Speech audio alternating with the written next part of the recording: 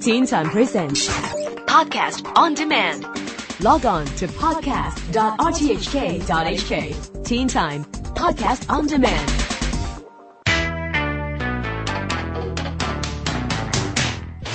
This is the Teen Time Science Blog. I'm Neil Chase. It's always good to have a science story from Hong Kong, and this one is from the Hong Kong University of Science and Technology. The problem that they wanted to address was the accuracy of keeping time on a smartphone. This can vary by about 10 seconds per day, especially when affected by heat and humidity, and many smartphones don't update the time very frequently anyway. So what the researchers here have been working on is a system that can sync the time on your phone using the fluorescent light that is in so many workspaces. Fluorescent light flickers at a very fast rate, too fast for the human eye to notice, but by using that flickering it is possible to calibrate the clock on your smartphone. This way, they say it would be possible to keep your clock accurate to 1,000th of 1 second per day. And in Hong Kong, where we all know that time is money, that's a big deal.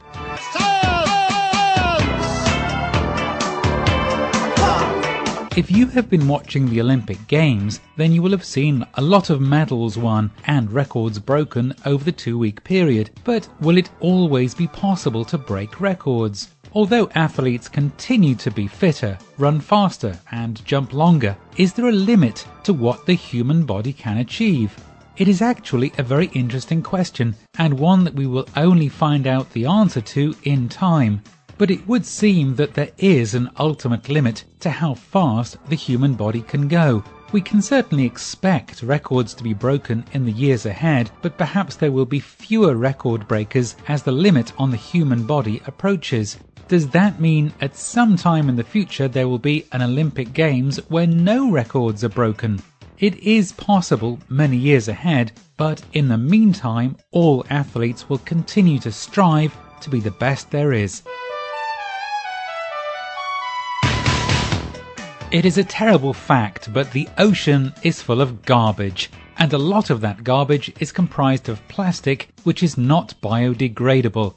So would it be possible to recycle that plastic garbage? Researchers in France are working on a type of remote vacuum cleaner that could roam around the ocean and collect the plastic waste from the sea. Then, every few weeks, people would pick up the garbage from the machine and take it away for recycling.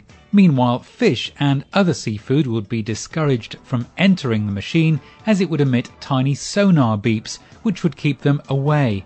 It sounds a wonderful idea, especially as the machine should be able to pay for itself with the profit from the recycled plastic, but the practicalities of this dream are still a long way from being fulfilled.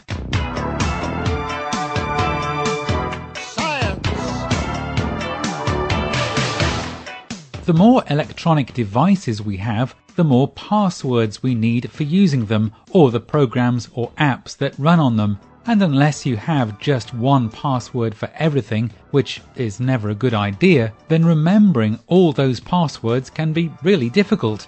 However, scientists are working on a system that uses a part of our memory that only remembers things subconsciously and not consciously. It's a very complicated process called implicit learning, and scientists claim that it would be possible to use passwords without actually remembering what they are. If that sounds strange, well, it is. Maybe a comparison would be with typing on a keyboard or smartphone. We all do that without thinking, but if I asked you where the letter S or C was on your keyboard, would you be able to tell me without looking? It is still a very difficult concept to understand, but if it does make remembering fewer passwords possible, then I certainly approve.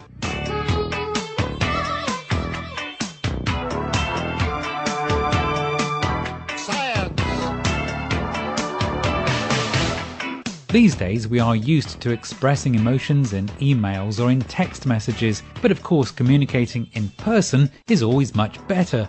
But what if you are in one place and your friend or relative is in another and you want to give them a kiss on the cheek? Well, inventors in Singapore say they have come up with the ideal solution. They have developed a device called the Kissenger. It is something like a small human head, but with no features on it apart from a pair of lips. So if you are having a Skype or video chat with someone in another place, you can kiss the lips of the kissenger and it will transfer the exact data and feel of that kiss to another kissenger at the other end of the conversation. Then that device mimics the kiss that you gave at your end and kisses your friend or relative at the other end. It is certainly an innovative idea, but I think I'd prefer to wait until I saw that friend in person. And that's it for the Teen Time Science blog for another week. I'm Neil Chase, and I'll be back again next week with more from the science world.